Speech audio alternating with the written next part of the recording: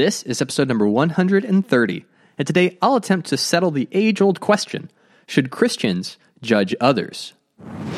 Welcome to the Practical Christian Podcast.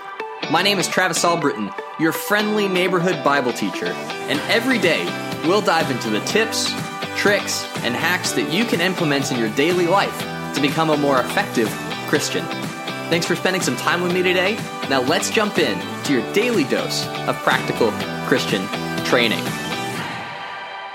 One of the most well-known scriptures in the New Testament by both Christians and non-Christians alike is Jesus' instructions on judging others found in the Sermon on the Mount. And in Matthew chapter 7, verse 1, Jesus says very plainly, "Do not judge, or you too will be judged."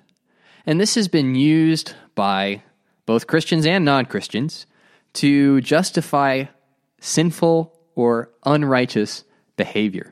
That in our pursuit of Christ, we should all be in our individual lanes, and we should not even consider crossing over into someone else's lane to tell them how to live their life. You know, things like, who are you to judge me? Or you shouldn't be judging me. You should be focused on yourself.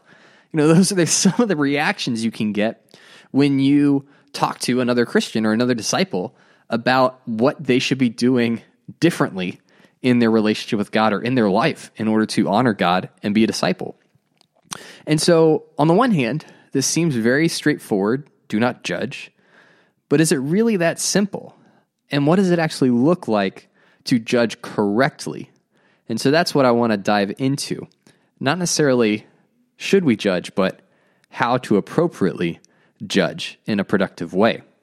So for starters, let's go ahead and read that whole passage in its entirety. That one statement is easy to put on a bumper sticker, but it doesn't paint the whole picture. And so let's continue reading and read verses 1 through 5 of Matthew 7. And it says, "Do not judge, or you too will be judged. For in the same way you judge others, you will be judged. And with the measure you use, it will be measured to you. Why do you look at the speck of sawdust in your brother's eye and pay no attention to the plank in your own eye?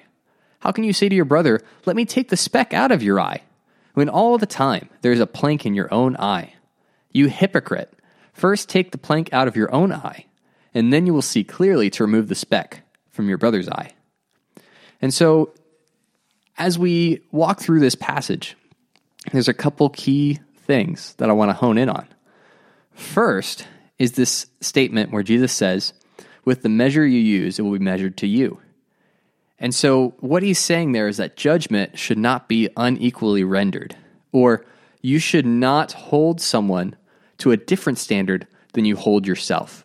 If you're going to judge someone else's actions, you should use that same level of that same standard or that same measure on yourself, right? That we should be holding each other to the same standard and using the same measure as we judge each other.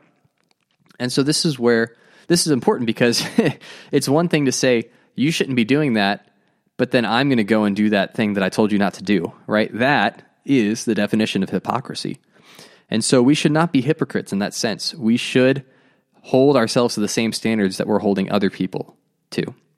The second key thing that I want to hone in on is putting your life in order, right? And this is played out in Jesus' story about the sawdust and the plank, right? And think about a time when someone whose life was a total mess, came up to you and gave you advice about something. You find it difficult to use it properly or practically, right?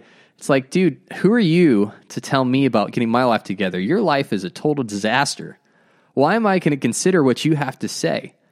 And so what that is we need to take the plank out of our own eye in order to take the speck out of our brother's eye. And so we do need to put our own lives in order. We do need to address our own shortcomings and our own sins.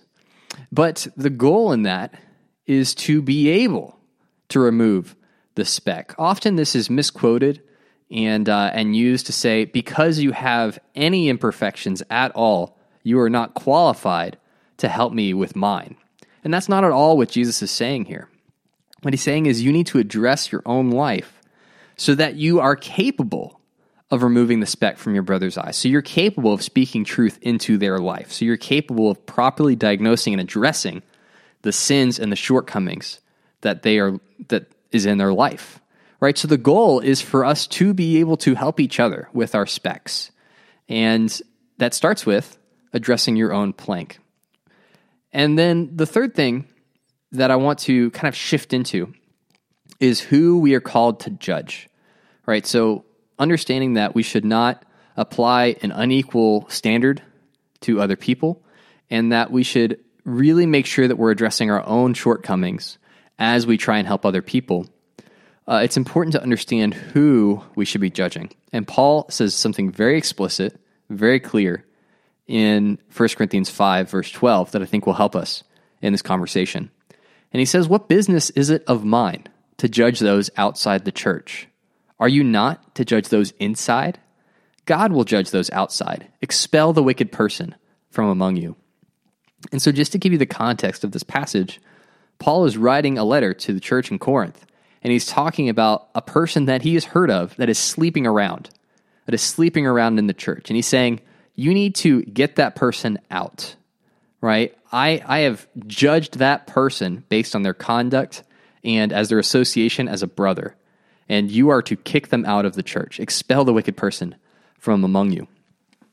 And he does not apply that same standard to people that aren't Christians, right? He says, what business is it of mine to apply the standard of righteousness and purity to people that aren't Christians?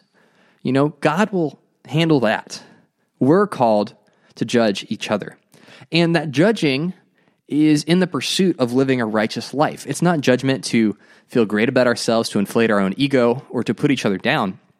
It's because we want all of us to live a righteous life that leads to heaven. And that's one of the main reasons that God created the church. It's because he knew that we needed a spiritually healthy community of believers to keep us on track and to keep us from letting sin take root in our heart.